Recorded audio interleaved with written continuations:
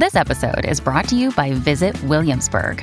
In Williamsburg, Virginia, there's never too much of a good thing. Whether you're a foodie, a golfer, a history buff, a shopaholic, an outdoor enthusiast, or a thrill seeker, you'll find what you came for here and more.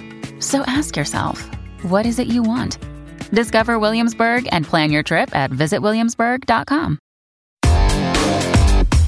Big stories, big guests, the big picture. Afternoons with Rob Breckenridge. Weekdays 12:30 to 3, 770 CHQR.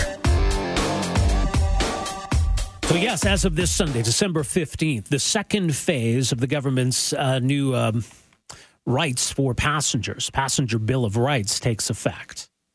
And so it sounds good on the surface that now you, the traveler, have more rights. There's more obligation on the airlines to look after you.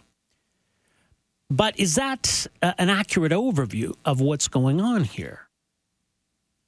Maybe we need to take a closer look at what this all actually stipulates and whether it's as good as advertised. Someone who has been following all of this very closely is Gabor Lukács. He is founder and coordinator of Air Passenger Rights, more at airpassengerrights.ca. Gabor, thank you so much for joining us here. Welcome to the program. Good afternoon, Rob. Thank you for inviting me. It's great to be back. Well, and it's important to talk about this because obviously, there's a need to make sure people are aware of this and to understand what changes on December 15th. But there's also, it seems like a lot of optimism about this, that something significant is changing, that this is all going to be very good for air travelers. Is it as good as advertised, though? Unfortunately, the new rules are shortchanging stranded passengers. You are very generously calling it an optimism. Perhaps I'm less generous, and I would say deception of the public by the government.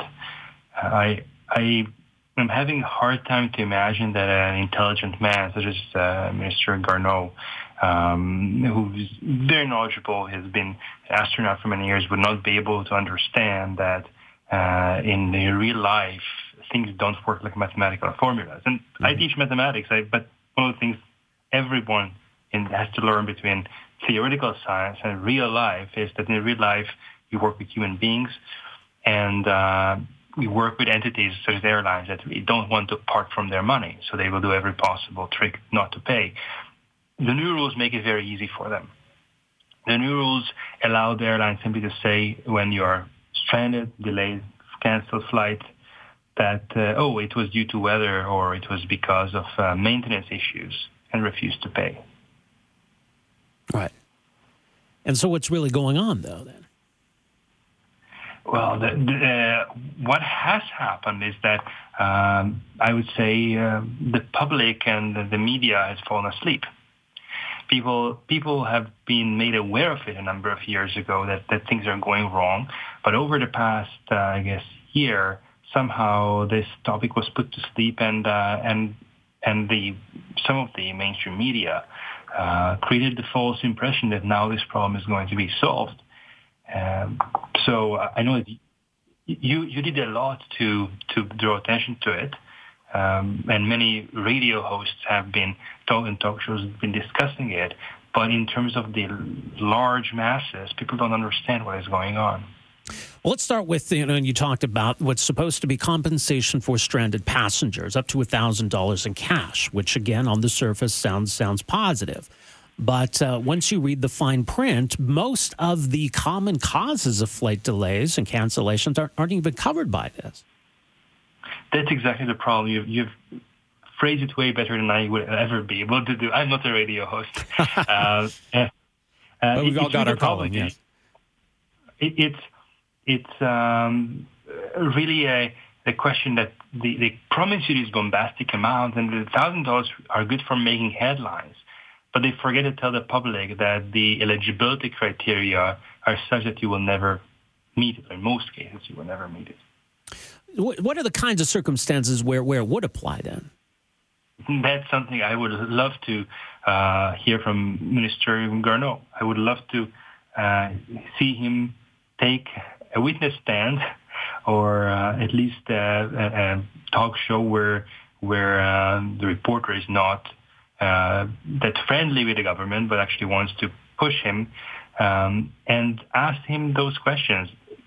Give me 5 examples of cases where actually passenger will be getting compensation in the case of flight delays or cancellations. And also, he, because he's a minister, should know the fact, the prevalence, the percentage of the cases where it happens. So, for example, if a pilot gets drunk, and that's the reason why you don't take off, right, perhaps that would be... Hey, it's Ryan Reynolds, and I'm here with Keith, co-star of my upcoming film, If, only in theaters May 17th. Do you want to tell people the big news? All right, I'll do it. Sign up now and you'll get unlimited for $15 a month and 6 months of Paramount Plus Essential Plan on us. MintMobile.com/switch. Upfront payment of $45 equivalent to $15 per month. Unlimited over 40 gigabytes per month. Face lower speeds. Videos at 480p. Active Mint customers by 531.24 get 6 months of Paramount Plus Essential Plan. Auto renews after 6 months. Offer ends May 31st, 2024. Separate Paramount Plus registration required. Terms and conditions apply if rated PG. The entitling passengers to compensation, although the airline will surely say, the pilot being drunk is outside of our control. But those questions would need to be asked, and the government and the transport minister should be put on the hot seat about it. So as you write, the airline only has to pay compensation if the delay or cancellation is within the airline's control and is for reasons other than maintenance. So weather issues, not in the airline's control. Maintenance issues, well, those don't count. So what does that leave us? You mentioned the scenario of maybe a drunk pilot. What else? It's hard to imagine what would fall under that definition then. Indeed, that's exactly the problem. What do we make of the fact that since the first part of these new rights came into effect, that there have been $45,000 in fines for Canadian Airlines? The government holds this up as proof that this works and that this is meaningful. But what does it say to you? It is ridiculous. $45,000 for airlines is like fining an average citizen 45 cents. We are talking about multi-billion-dollar corporations. I'm kind of speechless. I mean, what kind of warped thinking is to say that $45,000 is a lot of money for an average citizen, but not for a large corporation? It shows that the government is not determined to actually hold airlines accountable. It is just a smoke and mirror, a dog and pony show. There's a new poll out today commissioned by the Canadian Automobile Association finds that most Canadians haven't heard or read anything about these rules. So a lot of people don't even know that there have been changes. Obviously, as you've alluded to, there's still a lot of misunderstanding about these changes. What kind of information do Canadians need to know about what their rights are, but also where there are shortcomings here? Well, unfortunately, the government is part of the problem and not part of the solution when it comes to the confusion. As you have seen today, you can see a transport minister take the stand at a press conference and just lie into the cameras with open eyes, tell the public that those rules are actually going to improve things. Well, actually, they don't.